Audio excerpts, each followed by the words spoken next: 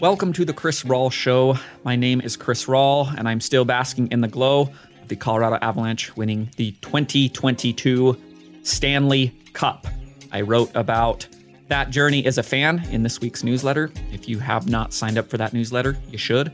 Go to chrisrawl.com, click on the subscribe button, and every Wednesday morning, you'll be getting a free newsletter. And it will rant and rave about Cale Makar and Nathan MacKinnon and other things moving forward. But for the last little while, it's been Colorado Avalanche focused because I am a very big fan, and it's been a really cool journey to be a part of watching this team over the last 5 years turn into the Stanley Cup champion. So go and sign up for that. And today is going to be essentially the second part of Tuesday's show. Tuesday was all about emotion. It was all about the fandom aspect of watching your team win. Today is going to be more analysis based, and we're going to dive into just the nitty gritty details of what it takes to be a champion. Now, close your eyes and sleep. I am always fascinated by the way that team championships are covered on an individual scale by the current state of sports media. You all know I push back against the hot takes and just the way that general discourse is surrounding sports in general. And it's no different when championships are won or lost. The teams that win, we go overboard in a lot of ways to say, well, this is why they're so much better, and this is why this player is so much better than this player. And the teams that lose, we break out the hot takes and say, well, can they ever win? There's no way that this style of play can win, or this type of leadership can succeed, all of these types of things. Now, we are in luck, because the team that just won the Stanley Cup is my team, the Colorado Avalanche. I watched probably 75 out of 82 regular season games. I watched every single postseason game very closely, most of them multiple times. I can speak very knowledgeably and in great depth about the transformation that this team has gone over my entire life, but really even within the course of the last 5 years, from 2017 when they were the worst team in hockey, the worst non-expansion team of this era, and now into present day, 5 years later, where they are the Stanley Cup champion. I can speak very knowledgeably about that, and I'm going to do so today because as part of the pushback against hot takery and all that kind of stuff, I think it's important to examine every little piece that has to go into that journey. And it's not as simple as just saying, well, Nathan MacKinnon is so good, and that's why the Avalanche won the championship. And it's not as simple as saying, well, Darren Helm, a fourth liner, scored the biggest goal of the Stanley Cup playoffs for Colorado, and now that makes him much better in our eyes. It's piece after piece after piece after piece. So you look at a champion, this particular champion, the 22 Colorado Avalanche, and you go, well, okay, how did you get there?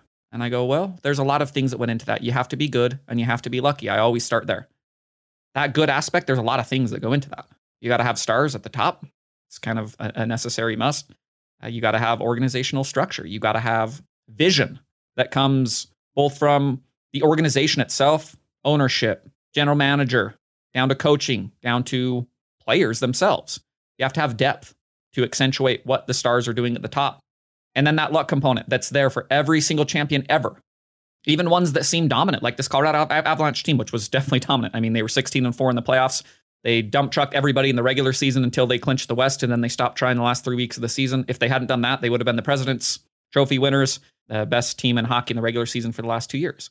But even a team like that, you need a component of luck in order to bring a championship your way. You need the breaks of the game, those things. So we'll start with stars, because stars are the most important piece to the puzzle. That's why they garner the vast majority of publicity. That's why they are the ones who are always involved with the hot takery. You're not going to see Stephen A. Smith or Skip Bayless talking about general manager Joseph. Actually, you're not going to see them talking about hockey in general, but you're not going to see them talking about this missed move that a general manager didn't make, or the way that this coach's decision impacted a team. You're going to see James Harden lose and everybody talk about it, or you're going to see Steph Curry win and everybody talk about it, because you need star power in order to stay afloat in any league. And hockey's no different. You look back over the Stanley Cup teams of my lifetime, and the only two that I could come up with that really didn't have super duper stars at the top were the 2019 Blues, which wrote a lot of great depth and incredible goaltending performance from Jordan Binnington to a Stanley Cup in 2019. But, their best forwards, Ryan O'Reilly, their best defenseman, Alex Pietrangelo, great players, all these players, but nobody who you'd consider a true superstar. And then the 2006 Hurricanes. Those are the only two teams that have bucked the trend of you need a true superstar on your roster. That's the starting point in order to try and win a Stanley Cup. And Colorado had the benefit of two true superstars, Cale Makar, Nathan MacKinnon. I've talked about them a ton, dating back to last August, because I'm fascinated by both of these players on a lot of different levels. And these playoffs were the coming out party for Cale Makar, and these playoffs were the coronation for Nathan MacKinnon for 9 seasons of really incredible hockey that have been improved each and every season. Flush out your game, flush out your game. What can I learn from my losses? How can I improve? All that kind of stuff. There's not a lot that I can say about both of these players that I have not already said. I mean, Cale Makar is 23 years old. He's maybe the most valuable player in the entire NHL when you factor in age and ceiling and contract. From a talent perspective, I think the only player that you can say is on his level is Connor McDavid, which is an incredible thing to say. And I would not have said that even 3 months ago. I would have said, this guy's the best defenseman in hockey, but, he's got to grow, and then I'm watching him every single night in the playoffs, including 4 games against Connor McDavid, playing 30 minutes, doing everything on defense, doing everything on offense, breakouts, shots, checks, just doing literally everything. And by the end of that run, when he's hoisting the Conn Smythe Trophy as playoff MVP, 2 nights earlier, he'd been awarded the Norris Trophy for regular season best defenseman. And I'm going, there's a reasonable case to be made. This is the best hockey player in the world. That is insane. It's also insane that I think the consensus opinion coming out of the series was this is the best player on Colorado, because Nathan MacKinnon has been that for years. And it's not a knock on MacKinnon to say that Makar is the best player, because Nathan MacKinnon is still one of the very best players in the world, one of the 5 best players in the world. And to have both of those players on the same team, that is an incredible starting point for building out a really competitive hockey team. There's a reason that Gabe Landeskog, the captain of the Colorado Avalanche, in a post-game interview after they'd won the Stanley Cup, can't remember who the announcer was, but they're going, what would you say to other teams? What can they learn from you guys as they kind of look to go on the same journey? And he laughs and goes, go and get yourself a Cale Makar, which is impossible. We know. And it's also a testament to just the dude's ascent as a star, that Gabe Landeskog sitting there in a post-game interview and crediting a lot of that run to just this transcendent 23-year-old defenseman that came out and moved heaven and earth on behalf of his team. So you start with the stars. Kinnon's been there for 9 seasons. This is Makar's 3rd. Now, the journey of the Avalanche has been a long time in the making. I would kind of go back over a decade to the second component of what it takes to become a champion. Because that's where organizational structure and vision that stems from the top down kind of starts. And it takes a long time to instill. That's the time, this is the summer of 2011, when Joe Sakic takes over as general manager. And it's still a lot of years. I mean, again, Colorado was last place in the Western Conference in 2013. They were last place in the league in 2017 by a mile. They were 21 points worse than the next closest team in the NHL in 2017. So it wasn't quick. It wasn't fast. When Sakic took over, I think it was, all right, this is going to be a slow simmer. But Joe Sakic has also been a part of 2 Stanley Cup winning teams and a lot of competitive Avalanche teams in the past as captain. And I think he understood, looking at this roster, this is not a quick fix. So, okay, we're going to get bad. Not we're going to get bad. We are bad, which allows us to draft some players. Okay, we can pick Landeskog number 2 overall. Okay, we can pick MacKinnon number 1 overall. Okay, we can pick Mikko with, I think, the 11th pick. Okay, we can get Cale Makar. And slowly but surely you get to a point where now you can be competitive moving into 2018 and 2019. And that's when your structure and your vision really becomes a key component of this. There's a quote from Nathan MacKinnon that I want to read about just the losing that occurred. And especially as the Avalanche were getting better, but we're still losing within that 2018, 2019, 2020, 2021 window. This comes from MacKinnon. Every time you lose, you have to learn a little bit and figure a few things out. Vegas kind of took it to us, and we got away from how we play to our strengths. We got a little timid out there. We were a little hesitant, I think. When you play like that, you're not going to win against a team that is rolling, end quote. So he's obviously referencing the loss in last year's playoffs to Vegas in 6 games. That's kind of a seminal moment within this journey, but there were little moments like that throughout, again, going back to 2011, where Sakic as the GM had to learn, what is this team? What do we need to change? What do we need to keep as I'm looking to trade Ryan O'Reilly and Matt Duchene? And okay, does Erik Johnson want to be here? Okay, he does. Landeskog, MacKinnon, Rantanen. There's a lot of opportunities to ship out young pieces and get other pieces in. And you can say confidently in present day, okay, Sakic made the right moves as far as who stays, who goes, and what ways do we need to get better. So Landeskog, as far as the vision is concerned, starts with Sakic. Sakic wanted analytics involved. He wanted speed. He wanted skill. And then slowly but surely flushed that out over the course of time so Colorado could be a more well-rounded hockey team, which they definitely showed in 2022. But the vision component, that ties into leadership in my mind. It ties into what do we want to be? That's what we want to be? Okay. How do we hold people accountable for that? So Landeskog's named captain in 2012. He's 19 years old at the time. Again, this is Colorado when they're not good. And I think they said, all right, this dude is a leader of men, even though he's 19 at the time, youngest captain in the history of the NHL. Since then, the only one who's been younger is Connor McDavid. And he's a true calming presence. If you know anything about him, he is a leader of men, even at that age, much less in present day, 10 years later. And he's also a dude who wanted to see things through in Colorado. He was just, no, I want to build something out here. I like the vision. I like what we have. And I think we can build a winning franchise, even through these winning years. Now, Landeskog has been that since he's been captain, since 2012. I think the more interesting component of the actual organizational vision for Colorado is Nathan MacKinnon, who is the beating heart of the Avalanche. And that has not always been celebrated. Because as Colorado was losing, there was a lot of criticism that MacKinnon took because he was too fiery, because he was too competitive, because, oh, look, this guy's chewing out his teammates, or he's taking this loss too hard, and he's part of the problem here. There's a lot of negativity around MacKinnon. This is going into 2017, 2018, 2019, and people are going, well, look at these moments. This is why he's not captain, because he's not a true leader. He's too fiery, you know? There's an incident in the start of 2019. This is the January of that year. They're playing Calgary. And he gets in a huge, heated, it wasn't an argument because Bednar wasn't saying anything, the coach of Colorado, but MacKinnon at the end of this game, Colorado's down a goal. They end up losing 5-3 to Calgary. And MacKinnon's bitching him out on the bench, which was way intense. And Bednar, the chillest human being on earth, just kind of sitting there going, all right, yeah. And it was a really big moment at the time in the hockey world. Oh, look at Nathan MacKinnon. He's too crazy. You know, you can't, this is just, he's flying off the handle. And this is part of, you know, Colorado needs to solve this issue.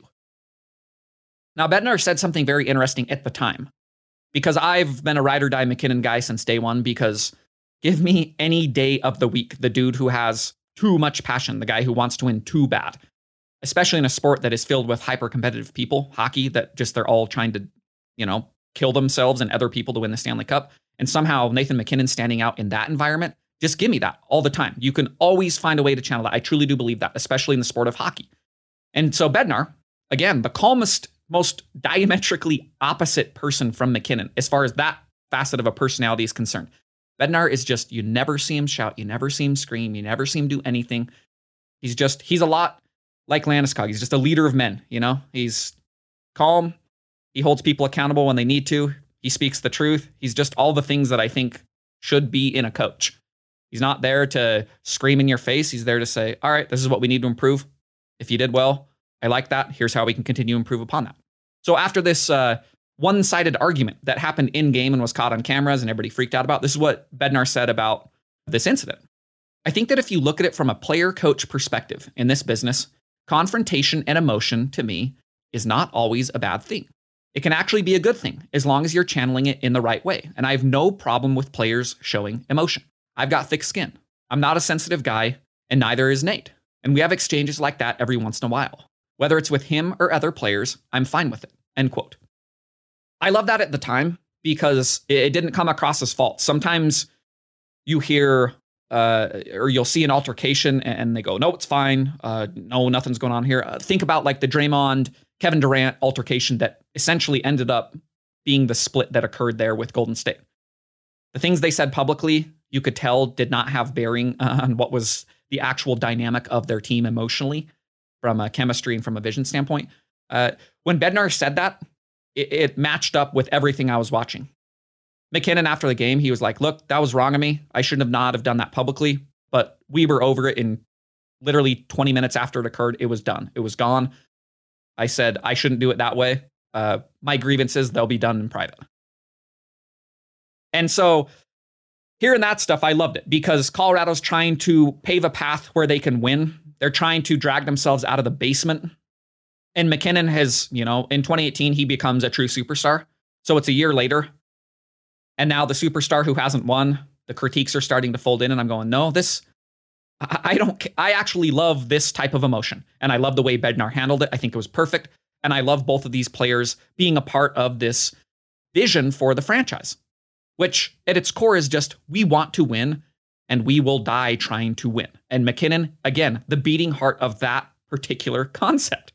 You don't necessarily need to be a captain to hold people accountable for a franchise's vision. You're one cog in that machine, and there's a lot of people who can contribute. And I would point to MacKinnon as being the most important person for just this single-minded focus that Colorado has this year of, we are not going to be fazed by anything. We are not going to celebrate until we have won the Stanley Cup, because that is the only thing that matters to us. So back in August of 2021, I recorded a show about Nathan MacKinnon and his leadership style.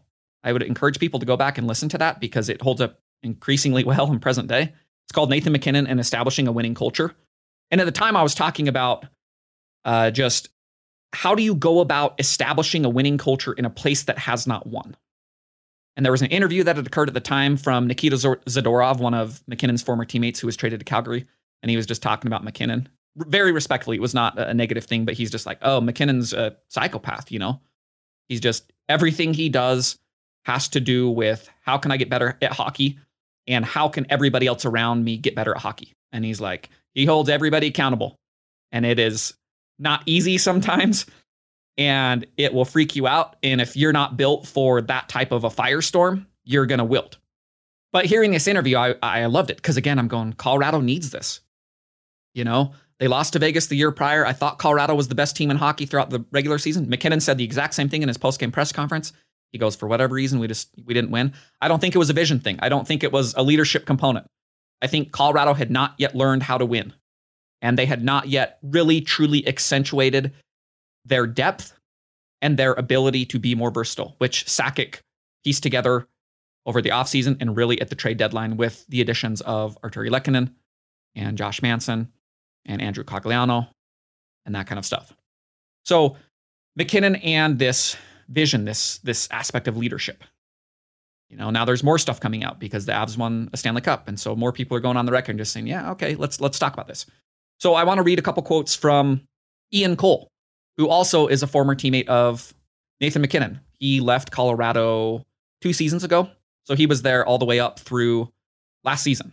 And much like Zadorov, you can tell when he talks about MacKinnon, he has like a ton of respect because Cole's just one of those old school hockey grinders, mean defenseman, just a guy who wants to win, right? And so threaded into everything he says about MacKinnon is that respect of, look, all I care about is winning. And it's really intense and uplifting and inspirational to watch a dude who is as talented as anybody that you will play with or against be the driving force of that mindset. So this is what Ian Cole says. He's talking about Nathan MacKinnon, and he's talking about kind of the mentorship he had under Sidney Crosby, who they both grew up in the same place, Cole Harbour, Nova Scotia. And Crosby's been a mentor to MacKinnon since day one. MacKinnon always talks about just learning underneath Crosby, just this mentality of hockey. How do I translate this into winning? So this is Cole talking about MacKinnon and Crosby. They're both extremely hockey-centric. That's how Sid has always been wired. But to be honest, for Nate, it was a conscious decision he made after that really bad losing season they had in 2017. He felt he needed to live and breathe and do everything he could to be successful because that sucked. I think he made a conscious decision. That was miserable. That was the worst season I've ever been a part of. I am never going to let that happen again. And I'm going to hold myself accountable and hold everyone else accountable to make sure it never happens again. End quote. So you hear a quote like that and you just go, how could you not want that on your team? I always, and the person, I think this is the fan in me that just, I always want to watch people who care. And as a person who roots for a specific team or whoever a team is on a given night, if I'm betting them, that's the thing that always stands out. When somebody just cares even more than everybody else, and you're like, how's that possible? In a sport like hockey, where everybody is always caring, it's the greatest draw to a sport that I believe is there with anything on earth for just entertainment value. And you're watching a guy stand out in that environment. It is insane. But it's also something that I point at and say, this is what you want. This is what you want on your roster. And again, it's not always easy.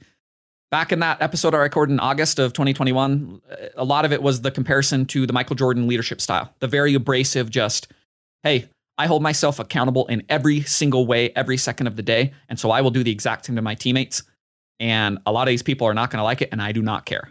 And there was another quote that came from Cole that I kind of laughed at, but also was like, yeah, this is Nathan MacKinnon, because his expectation is, I'm doing everything. I'm killing myself in order to win. And if you are on my team, you sure as hell better be doing the exact same thing. So this again comes from Ian Cole. There were guys on our team where he did not pull any punches. He's like, you are fat. Stop eating shit. In his defense, he's not wrong.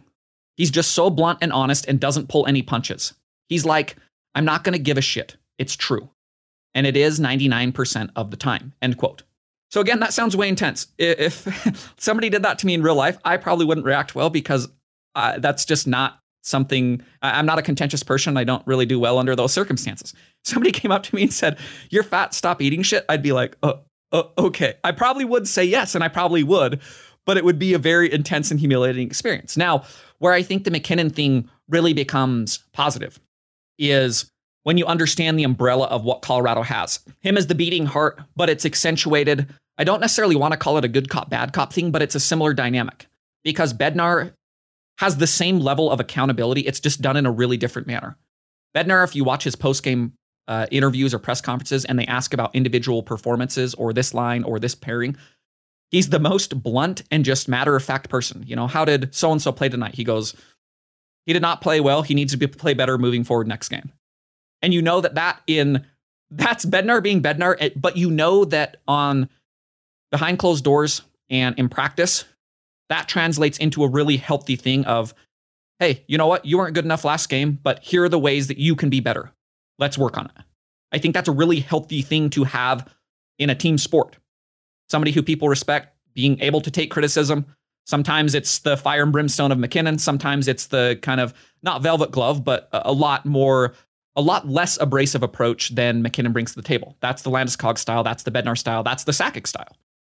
Now, what's kind of interesting about MacKinnon is this doesn't always work, that style. You have to be as talented as anybody, which MacKinnon is.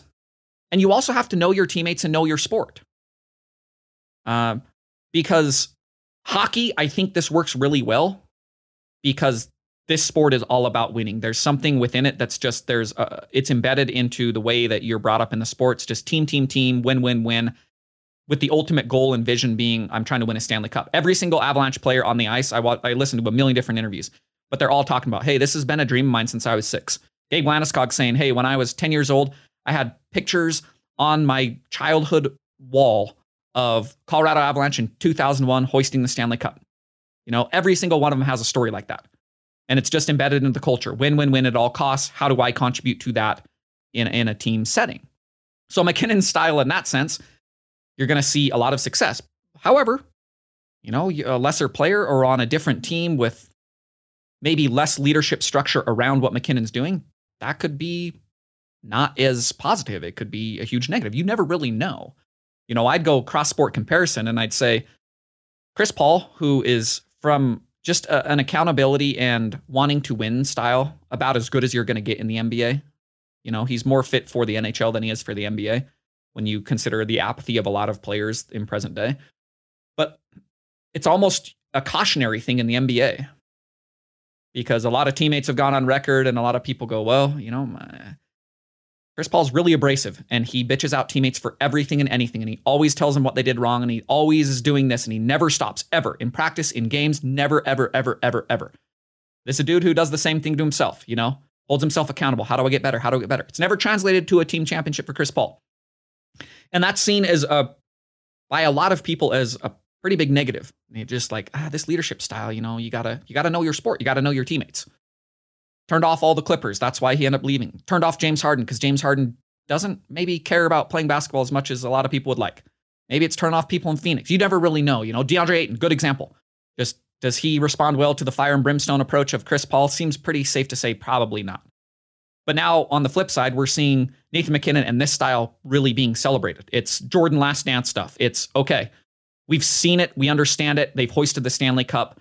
Now we realize this can work. It's interesting because both of these players are coming from the exact same place. Just all I want is to win. So now you move to the next component. What does it take to be a champion? What does it take? You have stars. Okay, you have organizational structure. You have Sakic making a ton of great moves. You have this vision. You still need depth. This is the thing I'm always arguing about as we get into the hot takes of, is this player better than this player? Well, their team beat them, so they must be. And I go, well, let's pump the brakes. There's a lot that goes into this.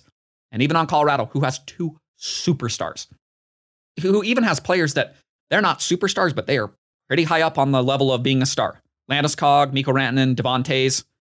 3 players who are considered amongst the best at their positions. So you got that, but you need to continue. You need the depth. Hockey is a team sport, much like basketball, much like football.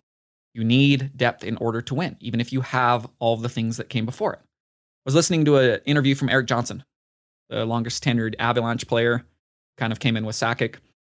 And he was talking about, he's just getting a bunch of questions and they're asking about Cale Makar and he's going off for 5 minutes.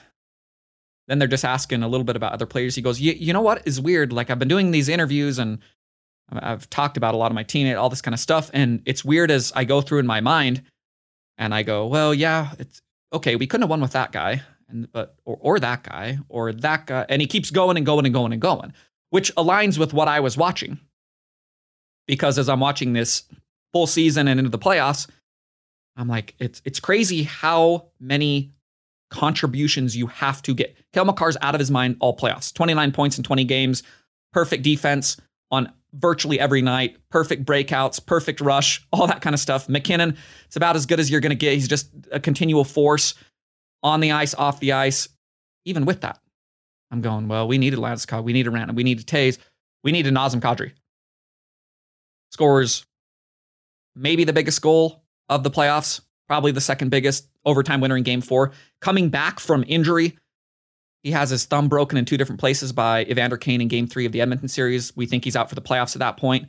He shrinks a 6-week recovery into 2 weeks, comes back and says, it hurt like hell and I couldn't really do much with the thumb, but you know what I could do? Get into position to receive a perfect breakout pass from Artturi Lehkonen in overtime of Game 4 and make a great move on, I believe it was Mikhail Sergachev. Right to the forehand, little chip shot because he couldn't really put any mustard on his shot because of the broken thumb. Chip it over the shoulder of Andrei Vasilevsky, game, set, match. Much less Kadri before he was injured when he was just a continual force, most notably in his hat-trick game against St. Louis in Game 4 when everybody's freaking out and sending him death threats and a bunch of racial stuff going on after he ran into Binnington in Game 3, and he comes out and just balls the hell out in Game 4. Completely torches everything, scores a hat trick, leads Colorado to victory in a series that they end up winning in 6 games. Right there you go. Nazem Kadri, worth his weight in gold. You needed everything he did. That's the second line center. But then you keep going and you're like, well, yeah, when Sam Girard broke his sternum in Game 3 against St. Louis, Bowen Byram, who'd been great already, but still rookie defenseman, pretty steep learning curve to try and learn on the fly in the playoffs. This is his first playoff playing. Now he's elevated from this third pairing. Now he's getting more minutes and they're going, we need you to step up. If you don't step up, we could be in the same situation we were last year against Vegas when Makar and Toews were great and nobody else was, and Vegas caved Colorado in all the minutes that top pairing was not out. And instead, Byram turned into one of the quiet stars of the playoffs. He was sensational. He was eating up big minutes. By the time the Stanley Cup Finals finished, he led all defensemen on either side in 5-on-5 ice time. That is an incredible stat in a series with just all of these horses who are talented, who want to be out there. Bowen Byram was the leader in 5-on-5 ice time. I was listening to a podcast from Dmitry Filipovich of the Hockey PDO cast, ESPN, and he's like, there's a case to be made. Bowen Byram was the best defenseman on either side in the Stanley Cup Finals. And it was not that crazy. I mean, he was sensational. You need that. Another depth piece, stepping up. I mean, backup goaltender, Pavel Francouz. He has to win 6 games for Colorado out of 16 because Darcy Kemper has his eye poked in game 3 against Nashville and leaves and can't see, and then he comes back and he still seen spots, so then he has to leave. I mean, Pavel Francouz wins every game in the Western Conference Finals for Colorado. 4 games against Edmonton. It's high-flying offense that had just been murdering teams. Pavel Francouz is the one who steps up. You keep going and you go, but you needed more. It's not just the players I've already talked about. You keep going and you're like, Artturi Lehkonen, you needed everything. He scores big goal after big goal. He does every little tiny thing. He scores the overtime winner to send Colorado to the Stanley Cup final. He scores the game-winning goal to win the Stanley Cup. He's moving up and down the lineup. He starts the playoffs as third line, then he's up to the second line, then he's on the first line, then he's back to the second line, then he's on the first. Just any time Colorado needed a stopgap, Lehkonen was moved to that position. Just a little chess piece. Same thing as Valeri Nichushkin, who had his best series of the playoffs in the Stanley Cup Finals. He was arguably Colorado's best forward alongside McKinnon. Those were the 2 best forwards in that series, bar none, either side.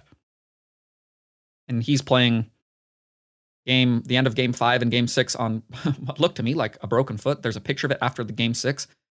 Just, it's black and blue. It's disgusting. He's getting carted around in celebrations. And he's just like, yeah, I mean, I couldn't get my skate on, but after that, it was just, how much pain can you stand? And he was still sensational with that. It never looked like he was injured. It was crazy. JT Compher, another depth piece. He has a stretch. I mean, he struggles at the start of the playoffs. He struggles at the end, but he was huge the last 2 games against St. Louis. He was huge the entire Edmonton series. Darren Helm, 4th liner, scores the biggest goal of the playoffs. Game 6 against St. Louis, on the ropes, tie game. Slap shot goes in with 4 seconds to go to send Colorado to the Western Conference Finals. Andrew Cogliano, another depth piece. 4th liner, who's somehow turns into a bowling ball again, even though he's played 1,200 NHL games without winning a Stanley Cup. He's mashing people. He's scoring big goals. He breaks his finger. He has to have a pin inserted into it. They don't think he's coming back for the Stanley Cup Finals. He comes back. He's trying to hoist the Stanley Cup with his mangled hand. He can't really do it, but you're just like, you needed Andrew Cogliano. Scored the tying goal of game 4 to set up Kadri's overtime winner. Josh Manson, another deadline acquisition, another person who had to step up with Sam Girard injured. I mean, I could keep going. I could literally do this for every single player on Colorado's roster. Because you need all of this. Hockey, team sport, there's a lot of moving pieces. There's so much stuff going on. And injuries, as I mentioned with a couple of these people, and really you could go down pretty much all of Colorado's roster, injuries are part of the game. So then it becomes who can play through them. Okay, we're getting Nichushkin, we're getting Kadri, and who can't? Andrei Burakovsky, he's one of Colorado's best skaters in games 1 and 2. He's playing those games on a broken ankle. And then in game 2, he takes a puck off the hand that breaks his hand. So now he's out for the rest of the series because how are you even playing on the broken ankle to begin with? But now you have 2 broken areas. You can't do that. So, okay, how do we mitigate the loss of those that cannot? That's a depth issue. That's a depth issue always. And hockey, you hear the word war of attrition thrown around, or the term. There's a reason, because this sport is so freaking intense. You can't even fathom it until you watch it. And everybody's getting this mangled and this broken. And okay, who's the next to step up? Okay, can I play at 60% capacity? Okay, Nazem Kadri, you're in and you can't really use your hand. What can you do for us? We need you. That's a depth thing. You need that. You need the stars. You need the organizational structure. You need the vision. You need the depth. So those are all things that you can control, that comes from a really high level of operation, whether that's just the organization itself or how each player plays. You're not going to see hockey players play better than a Cale Makar or McKinnon. They're just sensational hockey talents. The job that Sakic and his entire team has done, about as good as you can see over the last 5 years. They're playing the other team that a mirror image of just, this is what an organization should look like from the top down, Tampa Bay Lightning. But even amidst all of that, you have to have all those things. Okay, now we're in position. You still need luck. You always need luck. That's why I get very angry about a lot of hot take stuff, because so many times this stuff can just boil down to simple random chance. The moment that is going to, I'll point to for time and all eternity, I already know, because it is the turning point of this iteration of the Avalanche franchise, is the draft after the 2017 season, which I've spoken about before, and it's a moment that I was convinced that this Colorado Avalanche team was just cursed. They'd gone through the worst season. I'd watched so much of it, and it was just depressing as hell, and I'm like, what am I even doing? This is so weird that I'm doing this. There's nothing here. Okay, there's some young talent. It is fun to watch McKinnon and Landeskog and Rantanen at that time, but there was no there was no indication that this would somehow translate into a lot of team success. It was just one of those things you do as a fan. You're like, I don't know why I feel loyalty to this, but it's just something I've done, and so I continue to do it. And out of that, I go, at least we're going to get the number one pick because we have the best chance. And, it's very unlikely we fall to 4. That's just a sliver of a probability. That's the worst pick we could possibly have as the team with the best odds to get the first pick. And instead, the NHL draft lottery goes and we get the 4th pick. And I'm just like, this is so dumb. I hate this. I actually hate this. I hate that I'm invested in this. I hate that it continually finds a way to, when we've sunk low, there's always a step you can go lower. And then you go, at least we're at the lowest point, and then it goes lower. And out of that season, I was just like, okay, at least we're going to get a good draft pick. Then we get the 4th pick, and I go, how do we only have the 4th pick from that season? It seems so rude. And then the most incredible thing comes out of that moment, which is 3 teams making a decision they will regret for time and all eternity, and passing on Cale Makar, who goes to Colorado at number 4. You have Nico Hischier go off the board. You have Nolan Patrick go off the board. You have Miro Heiskanen go off the board. You have the Devils and the Flyers and the Stars, and they're all doing jumping jacks saying, ha, sweet, great. Colorado drafts Makar, and I go, all right, let's start learning about this dude. And again, it's incredible to think of the chain of events that occurred, and it seemed like such a blow to them to be picking at 4th. And now it's very apparent that they drafted a generational player in the 4th slot who has not single-handedly but been a large part of Colorado now winning a Stanley Cup and being set up to contend for Stanley Cups for the foreseeable future. That's random luck. That is chance. That is just something that occurred that you could not control, and it went so far in your favor that you just tip your cap to the hockey gods and say, thank you for that one. And then even within this playoff run, there's a lot of stuff organizationally that's happened that you just go, this is just, you can't control that the New York Islanders are in a total crunch against the salary cap. And so they got to get rid of somebody. And for whatever reason, they're just like, okay, Devon Toews is on the market. And Sakic goes, oh, okay, we'll help you out. Here's 2 second-round picks. And the Islanders go, great, we're getting some assets for this guy that we literally cannot fit into our salary cap. He's been a good defenseman for us, but Colorado identified something in this smooth skating, quick, puck-moving defenseman, and they said that aligns perfect with our organizational vision. And they get Devon Toews, who's been generously speaking, one of the 15 best defensemen in hockey for the last 2 years. If you really want to cut down, you could make a case he's one of the 10 best. Playing on the best pairing in hockey, him and Cale Makar. You got that guy for 2 second-round picks. It's a fleecing from Colorado. You also needed an alignment of the stars that the Islanders had botched their cap situation so drastically that they had to get rid of somebody that they knew was good. They just didn't understand was this good, because the Islanders play caveman hockey. And once Toews went to a team that wanted to break out, his skills just exploded off of the TV screen. Just luck, it's just luck. Even in the playoff run, you look across and you go, all right, who's Nashville's best player in round 1? UC Saros, their goaltender, didn't play because he was injured right at the end of the regular season. Just luck. Jordan Binnington, who looked like he was rounding into form in the first 2 games against Colorado, he gets injured in game 3 in that weird Kadri play. Seemed like he had a prior injury that was kind of exacerbated by a collision that didn't look that intense. He's out for the rest of the series. That's just luck. Even on a game-to-game basis, just the margins that exist within sports, that exist within hockey, they're tiny. I'd point to a game like Game 3 against Edmonton. Let's go back to that. Colorado's up 2-0 in the series. Game 3's on the road. You're getting Edmonton's best effort. They're flying around. It's tied in the 3rd period. There's less than 8 minutes to go. Colorado has taken a penalty. JT Compher. Edmonton, they're coming on the power play. McDavid has a great chance. Can't get it by Francouz. Right near the end of this power play, Evan Bouchard gets the puck right in the high slot, just rips it, through a bunch of traffic, drills the post. Bang! Centimeter this way or that way, it's in the back of the net. Edmonton's up. Maybe they win the game. Maybe it's 2-1. Who knows what's happening moving forward. Instead, drills the post, bounces up in the air. Colorado spears it out as JT Compher's coming out of the penalty box. He wins a puck battle against Bouchard, who is now racing back, and goes in and puts what ends up being the game-winning goal behind Mike Smith. It's just, if you could look at a 10-second sequence that perfectly summarizes how close the margins of this sport are, I'd say go back to, 7.5 minutes in game 3 against Edmonton and watch that sequence. Edmonton goes from, we think we have the lead, to, wait a second, we are now down And now we are down 3-0 in the series after 7 more minutes. It's just the margins are fine.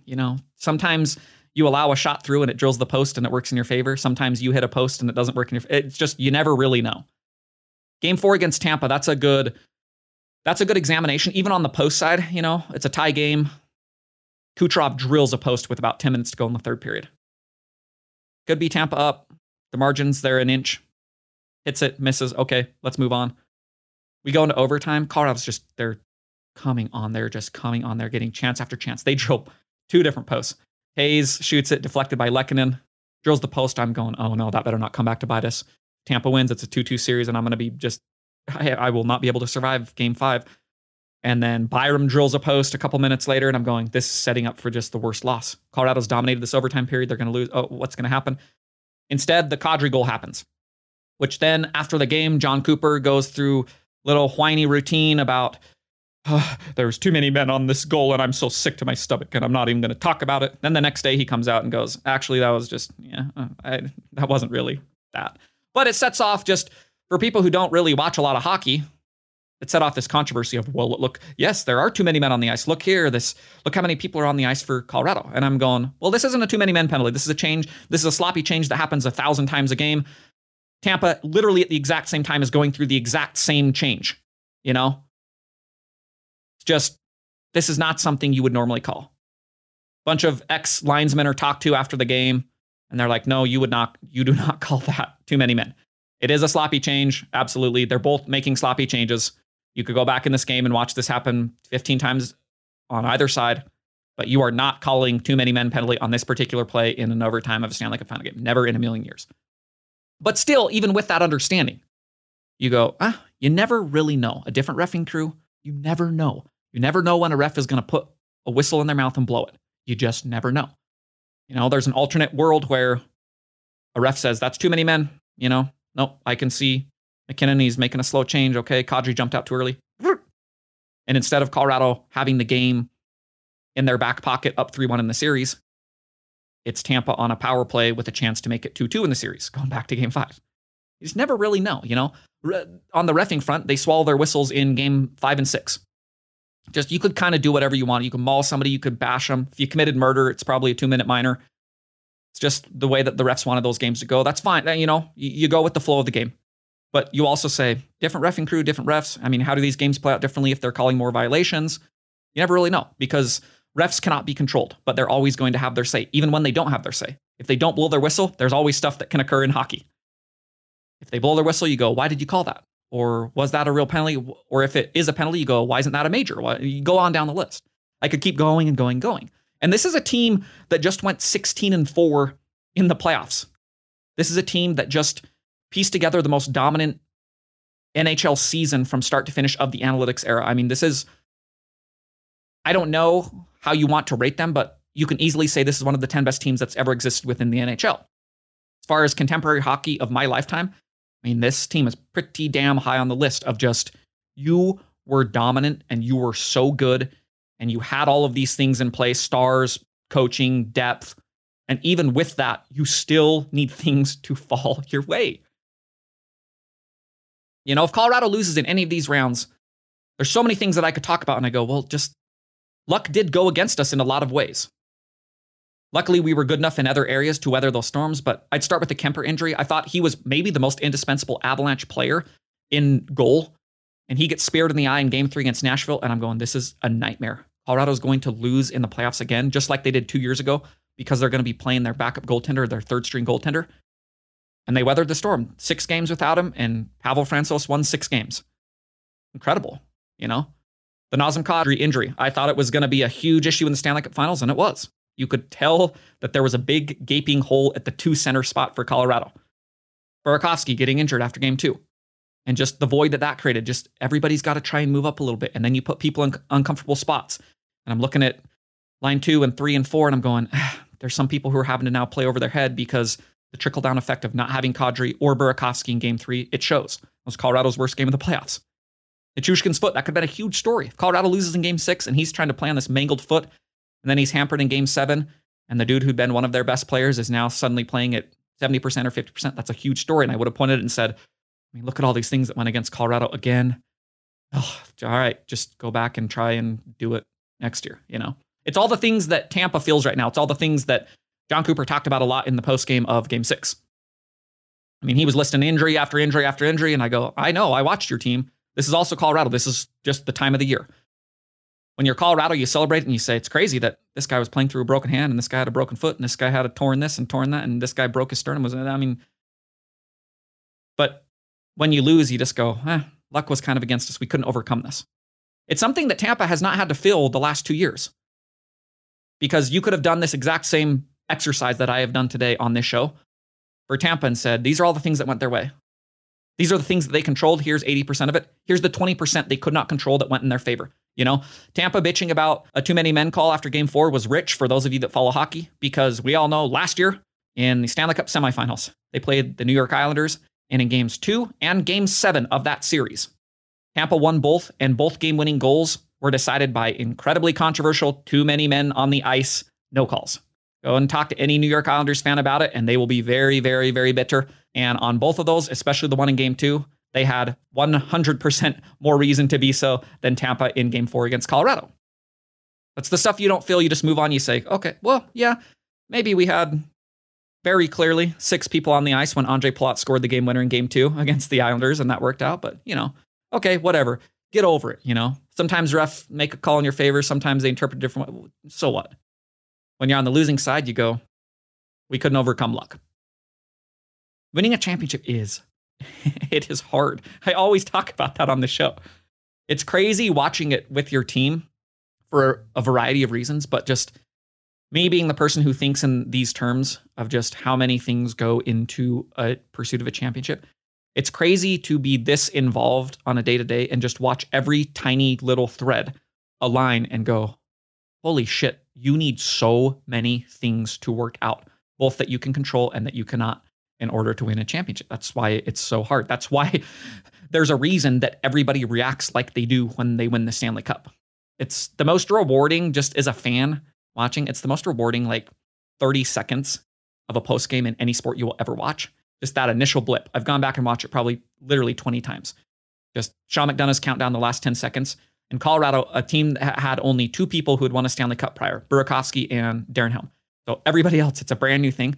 And just watching them barrel over the boards and throw everything and jump and it's the best. The defining image of this entire run for me will be McKinnon and Erik Johnson on the ice, in the immediate aftermath, just hugging one another as everybody else is celebrating in this huge mosh pit. And you're just like, oh, they understand how hard it is on an individual level. And both of those people who have been in Colorado for a long time also understand everything I've talked about on today's show. Just how hard it is to get everything to square up together. How rare it is to align all of these things that I've discussed in today's show. Get your stars, get your organizational structure, get your vision, get your depth, and then that wild, uncontrollable luck. Sometimes you need it. Actually, not sometimes. You always need it on your side in one way or another. So it's been freaking awesome. Obviously I'm ecstatic. I'm over the moon about it. I'm still riding highs. I've been watching Colorado Avalanche stuff all week. It's just it's the best time to be a Colorado Avalanche fan. We have a great E60 documentary that's out about the Red Wings Avalanche rivalry that literally got me interested in hockey starting in 1996. You should all go watch it. It is an incredible and barbaric understanding of hockey and just the violence that's ingrained within the sport, and really back then, and just the most iconic rivalry in the history of sports, in my opinion. But beyond all this stuff, I actually want to circle back to Erik Johnson, because I saved a clip. This was after Colorado had won. They'd beaten Edmonton, and they were waiting for the Stanley Cup Finals to start. This was in the immediate aftermath. And the celebration there was muted, but it was also, there was a little bit of reflection that was going on between some of the longer tenured Avalanche players, especially Erik Johnson, who was the longest, and who just has been there through thick and thin alongside Sakic over the last decade plus. And I just want to read a paragraph. It came from Peter Bob, The Athletic. He was there just talking about what was going on. And I think it's a perfect summarization of just how hard this is and the understanding of how rare of a moment something like this can possibly be. There was 34-year-old Erik Johnson, the longest tenured Denver athlete, whose eyes grew damp in his post-game news conference reflecting on his 857-game journey in the NHL that had, at long last, led him to the Stanley Cup final. He said, "You never know if that opportunity is going to come." Thank you for listening to The Chris Rawl Show. This podcast is produced by Weston Tanner. Reminder, go and sign up for my newsletter. It's free. You can go to chrisrawl.com, subscribe. It'll come to you every Wednesday morning. It's cool. It's the thing that all the cool people are doing. Additionally, I want to interview people who have a deep emotional connection to sports. You all know this. If you are one of those people, if you know somebody that I should reach out to, if they should reach out to, email me, chris@co.com. You can DM me on Twitter @ChrisRawl, either one of those things. I'm going to start recording those next week, and I hope they accentuate what I'm doing with the 2 times a week show already. So don't forget to do either of those things. Thank you for listening, and I'll be back on Tuesday.